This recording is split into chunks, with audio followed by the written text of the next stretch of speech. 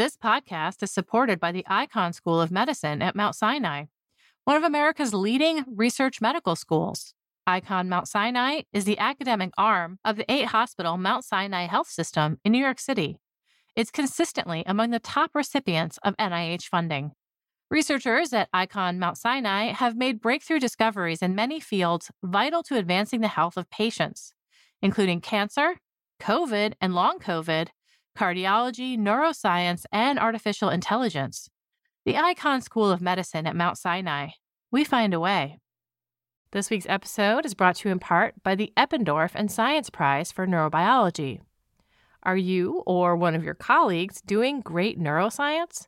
If so, then we encourage you to apply for the prestigious Eppendorf and Science Prize for Neurobiology, an international prize which honors young scientists for outstanding neurobiological research based on methods of molecular, cellular, systems, or organismic biology. Submissions are due June 15th. Visit science.org/Eppendorf to apply today.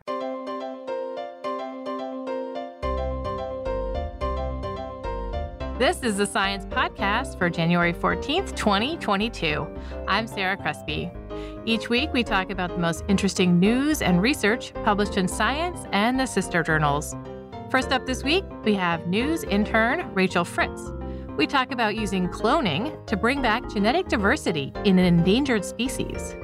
Next, we have researcher Rick Krause. His group used a powerful laser to compress iron to pressures similar to those found inside some rocky exoplanets. If these so-called super-Earth cores are like our Earth's core, they may have a protective magnetosphere, which increases their chances of hosting life.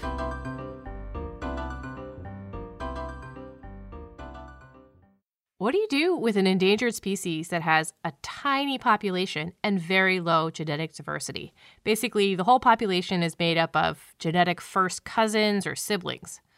One surprising solution to this involves cloning. Rachel Fritz is a news intern for Science. She wrote about the first endangered species that has been cloned in order to be integrated into a conservation program. Hi, Rachel. Hi, thanks for having me on. Oh, sure. I'm excited to talk about ferrets. Even rare ones that I'll probably never run into in the real world. Black-footed ferrets have actually been on the ropes for a long time. Basically, since the U.S. started protecting endangered species, these have been under threat. How big is their population these days? Right now, as a species, they are still really dependent on captive breeding. So there are usually about 300 ferrets in captive breeding programs in the US and Canada at any given time, and about the same number in the wild. They're not a lot, and unfortunately, there's a serious lack of genetic diversity in these guys. Is it starting to cause problems with the population, with breeding? Every ferret alive today is actually descended from just 7 individuals who were captured from the wild in Wyoming in the 1980s. And I should say every individual except for Elizabeth Ann. Okay, we'll get to that in a second. They've seen some decline in what they call reproductive fitness. They are just getting a little bit worse at making babies. And then the babies that are born, still mostly, I think, coming out healthy, normal black-footed ferrets, but some problems have started to crop up, like their tails will have a little kink in them, or their sternums will be a little bit deformed. Mutations that are cropping up because all of the ferrets are basically as related at this point as siblings or first cousins. Okay, here's a question. So they're very kind of uniform. They're cousins or siblings to each other. How can cloning help increase diversity in a population like this? There were 18 ferrets that were initially captured for the captive breeding program, and just 7 were able to reproduce and pass on their genes. So there were actually 2 individuals who were captured who did not breed, but their DNA was cryopreserved somewhere called the San Diego Frozen Zoo. Cloning is a way to unlock the biodiversity that's been frozen in time at the Frozen Zoo. We've had this type of cloning since the 1990s, right? Think Dolly the sheep. Yes. And it's been used for sheep, for pets, for more kinds of livestock. Why is it just now being applied to conservation? Several wild animals have been cloned. Even a few endangered species have been cloned, the first kind of right at the turn of the 21st century. But in all of those instances, it's just been one or two individuals cloned as a proof of concept. One of the challenges with endangered species is they don't necessarily have the infrastructure, the facility, the resources that, for instance, agriculture does to try a sort of riskier form of breeding. We're pretty good at keeping sheep alive and breeding sheep. Yes. Maybe it's a little bit easier than some rare animal that people have almost never bred in captivity. Right. We have so much more practice with sheep. Well, why are black-footed ferrets a good early test for this? They actually have a lot of things going for them that make them kind of perfect to be pioneering this as a potential option for other endangered species down the road. One thing was just that they happen to be lucky and have these two individuals that happen to be able to make a really big difference for black-footed ferret genetic diversity. Part of it is that black-footed ferrets were very unlucky. They have this genetic basis that is so slim that even help from one extra individual can make a ton of difference for them. They also have close relatives that can support the cloning process. Yes. So one of the things that makes cloning endangered species challenging is because each individual is so important. Another animal is usually used as the surrogate mom. So in the case of black-footed ferrets, that's actually the domestic ferret. So any cloned black-footed ferrets will be born from a domestic ferret mom. And luckily, black-footed ferrets and domestic ferrets are very closely related. And because domestic ferrets are used in, for instance, biomedical research and bred as pets, we have a lot of experience breeding them as well. When you say that domestic ferret is the surrogate mom, it's not just that the fertilized embryos are put into the mom, but the embryo itself comes from the domestic ferret, right? Basically, when I say cloning, I'm talking about something called somatic cell nuclear transfer. That's just a fancy way for saying you take an egg cell and you suck out the nucleus that contains that egg cell's DNA.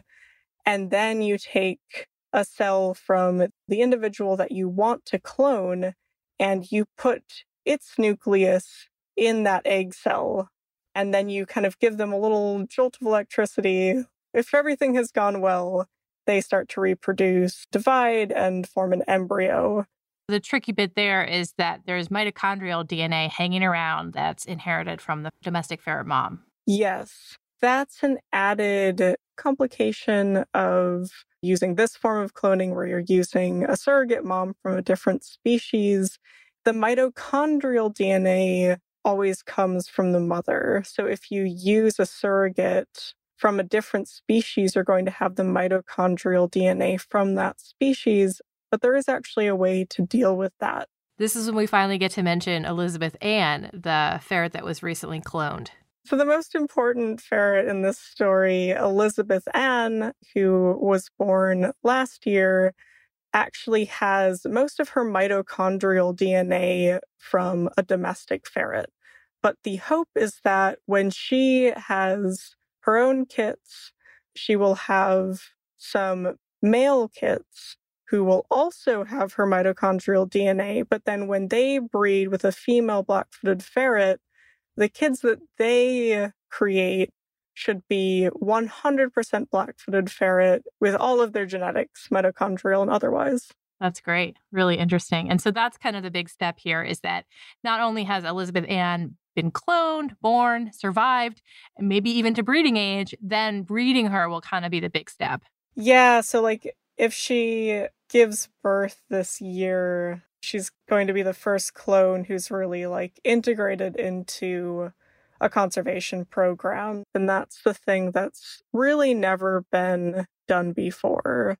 Breeding a clone of an endangered species, especially breeding with this eye towards, well, how can it help the conservation effort and really taking care to make sure that it packs as big of a kind of biodiversity punch as possible. So you mentioned that this one ferret, one Elizabeth Ann black-footed ferret, will introduce a lot of diversity into the black-footed ferret population. Is there a way to quantify that? Yeah, so they've actually done genomic analysis of the current captive bred population and of Willa, which is the ferret that died in the 1980s that Elizabeth Ann was cloned from. And they found that Willa's DNA actually has 10 times more unique alleles than DNA from the captive bred ferrets. What that means is that her chromosomes just have more traits and more combinations that can be introduced to the population, much, much more than any ferret alive today. Is this something they can do again? Are there other black-footed ferrets in the freezer somewhere? There is one other black-footed ferret in the freezer somewhere. What's his name? Oh, studbook number 2. That one actually died of a disease called canine distemper. Oof. So right now they're working on trying to figure out how to get that out of any samples that they use. But they do have high hopes that they will eventually be able to use that sample as well. There are 2 things to kind of look for down the line, which is more cloned siblings from the same founder ferret as Elizabeth Ann, and a clone from this male individual as well. There's some great names in this story. Elizabeth Ann and studbook number 2 maybe could be introducing some serious diversity into this population. So what other species might be eligible for this approach of introducing new diversity? Yeah, so another species to watch for, I guess, is the Przewalski's horse. And there actually was a Przewalski's horse clone born the same year that Elizabeth Ann was born. His name is Kurt. His name is Kurt. Kurt is named after Kurt Benerschka, who was actually the researcher who founded the San Diego Frozen Zoo, where the DNA of the horse that Kurt is cloned from was preserved. That's great. So these special horses and then also maybe rhinos could be eligible for this? Northern white rhinos are obviously incredibly endangered. There are only 2 living individuals left. Neither are capable of giving birth at this point. I think several groups around the world who are looking at options to make sure that that rhino subspecies does not go extinct. Luckily, there has been DNA from several northern white rhinos that has been cryopreserved in a way that could allow for future clones, but the process is not nearly as far along as it is in the Przewalski's horse and the black-footed ferret. Obviously, rhinos don't have something like the domestic horse or the domestic ferret to act as a surrogate, which makes things a little bit trickier. And I think rhinos are also a bit notorious for being more challenging to breed, I think, in captivity. I'm curious about this frozen zoo. Do they have a really big collection at this point and really wide-ranging selection of animals? Yeah, it's crazy. So the entire frozen zoo is basically in a room the size of like a master bedroom. And it's just this really unassuming looking room full of these sort of big, deep freezers. But those freezers contain cell lines from over 10,000 individual animals from more than 1,200 different species. That's really cool. But this gets to the next point, which is cloning is not the solution for all endangered species. You know, is there a concern that this will become the go-to technique approach instead of habitat preservation, for example? I think that while cloning, for instance, for black-footed ferrets can have these huge benefits, right now there's probably a small handful of species that it can really be applied to. And it's never going to be a replacement for keeping species abundant in the wild, protecting their habitat, protecting the diversity of ecosystems that already exist. It's much harder to build things from scratch, as black-footed ferrets themselves are evidence for. Cloning isn't something that means, oh, it's fine if a species gets super rare or goes extinct because we can just clone them back into existence. So it's really more something that will be helpful in the case that species do become extremely rare as a kind of last resort and as the thing that keeps them from going completely extinct. Thanks, Rachel. Thank you. Thanks so much for having me. Sure. Rachel Fritz was the news intern for Science. Today is her last day, this day that we're recording, and I hope you'll join me in wishing her well. Thank you. You can find a link to the article we discussed at science.org/podcast. Stay tuned. Up next, we have researcher Rick Krause. We talk about dynamos and magnetospheres on rocky exoplanets.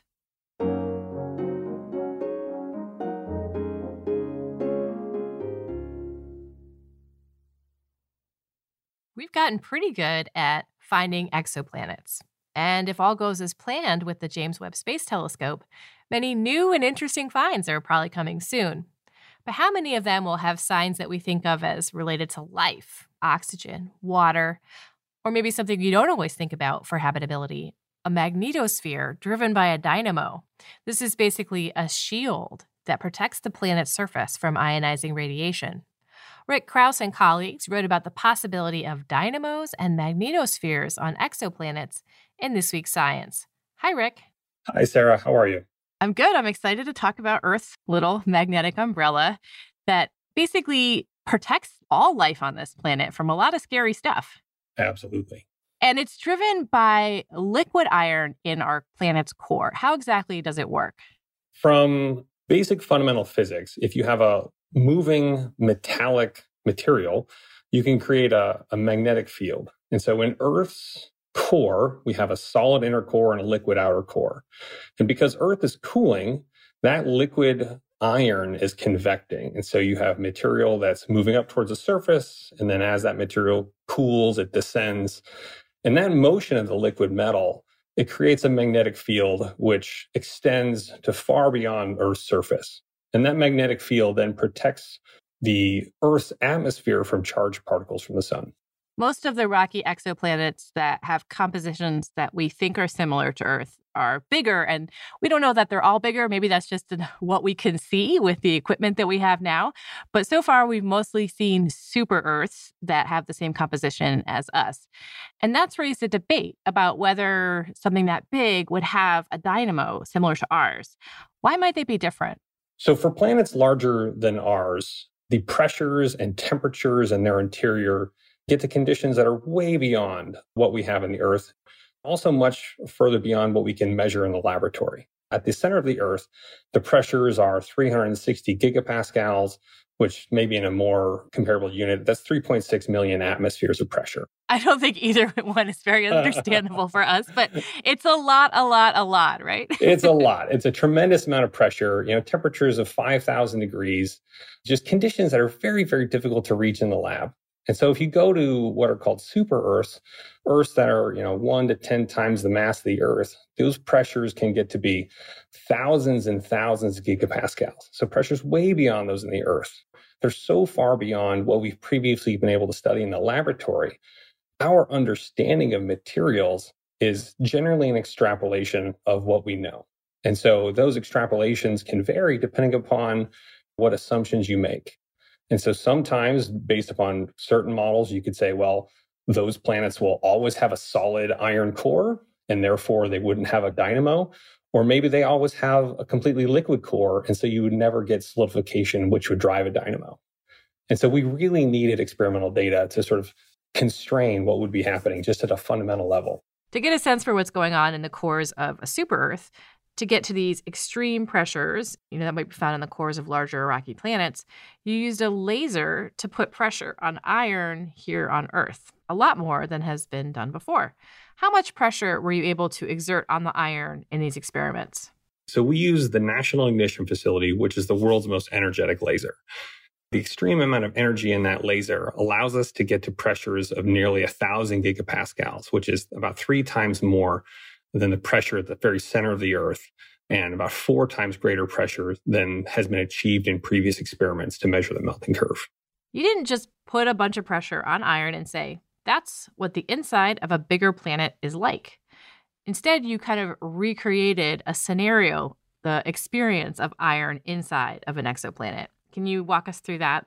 We tried to perform an experiment where we took our small sample of iron and tried to mimic the conditions that a parcel of iron would achieve and would see when it's descending within, say, a super Earth. So we would tune the laser pulse very precisely to first heat it, and then we would slowly, on a relative scale, slowly compress the iron such that it would be compressed like the conditions it sees in a planet. As the iron sinks towards the center of the planet, the pressure changes traveling that distance. Yes. As it cools and transfers its heat to the mantle, that becomes now more dense, and so it sinks.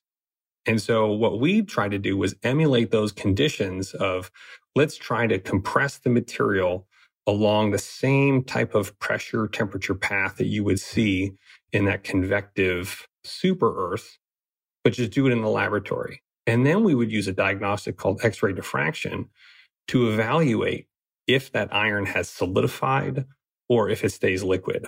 And so that allows us to sort of test if you would observe solidification or if you'd never see solidification in one of these super Earths. Why do you have to use X-ray diffraction to see whether iron is liquid or solid? This is actually a complex question in the community, is what is the best way to evaluate if something has molten or if it's solidified. And actually, some of the recent research has shown that probably the most robust method is to use X-ray diffraction. Because what X-ray diffraction does is it tells you if there's any long-range order in the system. And so for a liquid, the atoms are moving around at random. And so it doesn't have a lot of long-range order. Whereas a crystalline solid is by definition has long-range order. So X-ray diffraction is somewhat the optimal diagnostic to tell you the difference between this randomly moving liquid and highly ordered solid. The setup of these experiments isn't imitating or recreating one exoplanet in particular, but instead it's more of a generalized super Earth.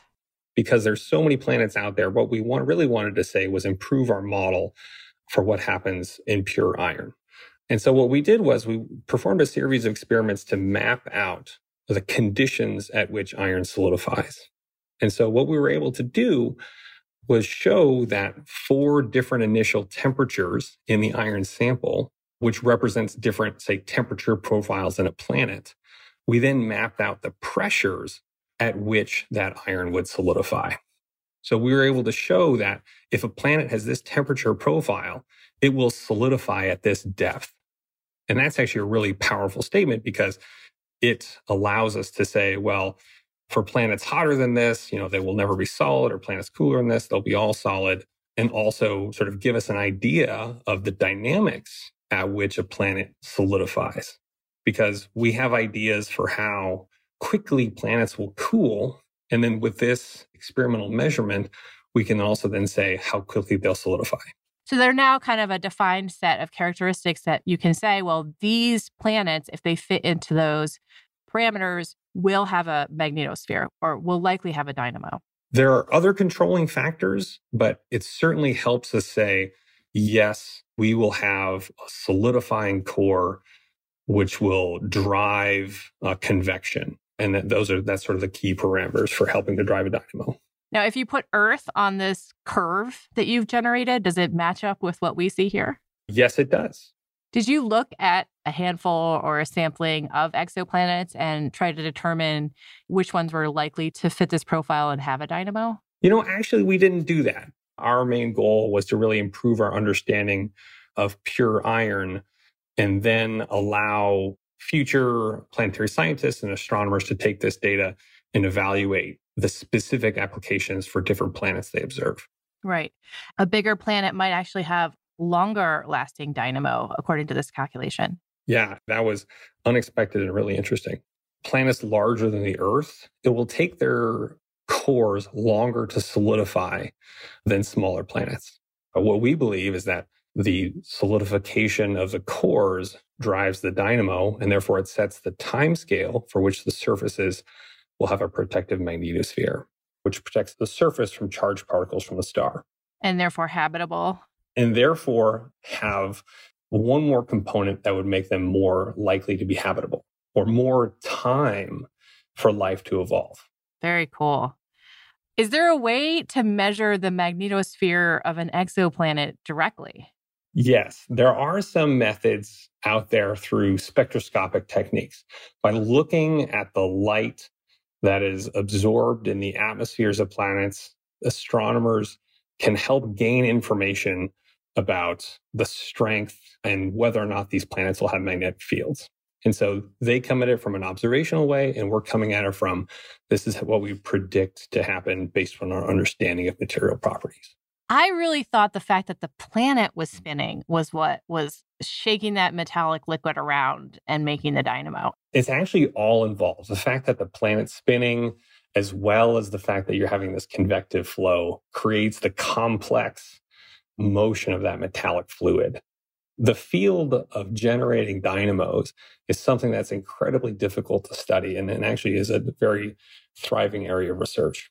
Is it possible that the composition of exoplanets' insides, or maybe their atmospheres, or their distance from the stars or other planets, basically other factors, could interfere with a working magnetosphere, even though, we had the correct proportion of size and pressure and iron and all that stuff? Absolutely. This is not the end-all study of whether planets will have magnetospheres.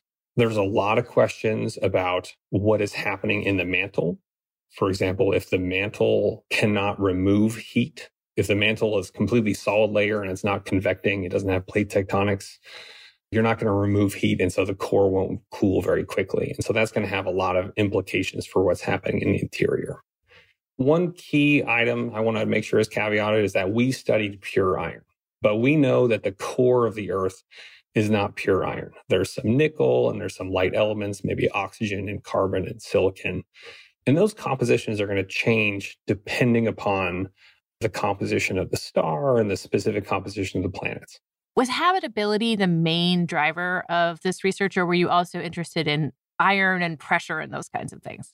When we oftentimes looked about what makes a habitable planet, there's a lot out there. But sort of the first order question people asked was, is that planet in the habitable zone? Is the surface temperature in a region that would support liquid water? As we know, liquid water is a requirement, we believe, for prebiotic chemistry to evolve. And so what we're looking to do here was to provide another relatively simple observational metric that would help us understand, is this planet to be more likely to be habitable or less likely to be habitable? And that was, how big is the planet? And therefore, is it likely or less likely to have a protective magnetic field? Beyond habitability, another really important benefit of this work is that this work kind of paves the way for experimental techniques to measure the melting curves of materials at such extreme conditions, and which is a really sensitive test for our understanding of materials in general. Thanks, Rick. Hey, thank you, Sarah. Rick Krause is a research scientist at Lawrence Livermore National Laboratory. You can read more about the work we discussed and a related commentary piece at science.org/podcast. And that concludes this edition of the Science Podcast. If you have any comments or suggestions, write to us at sciencepodcast@aaas.org. You can listen to the show on the Science website at science.org/podcast. You can subscribe there or anywhere you get your podcasts. The show was edited and produced by Sarah Crespi, with production help from Podigy, Megan Cantwell, and Joel Goldberg. Transcripts are by Scribby. Jeffrey Cook composed the music. On behalf of Science Magazine and its publisher, AAAS, thanks for joining us.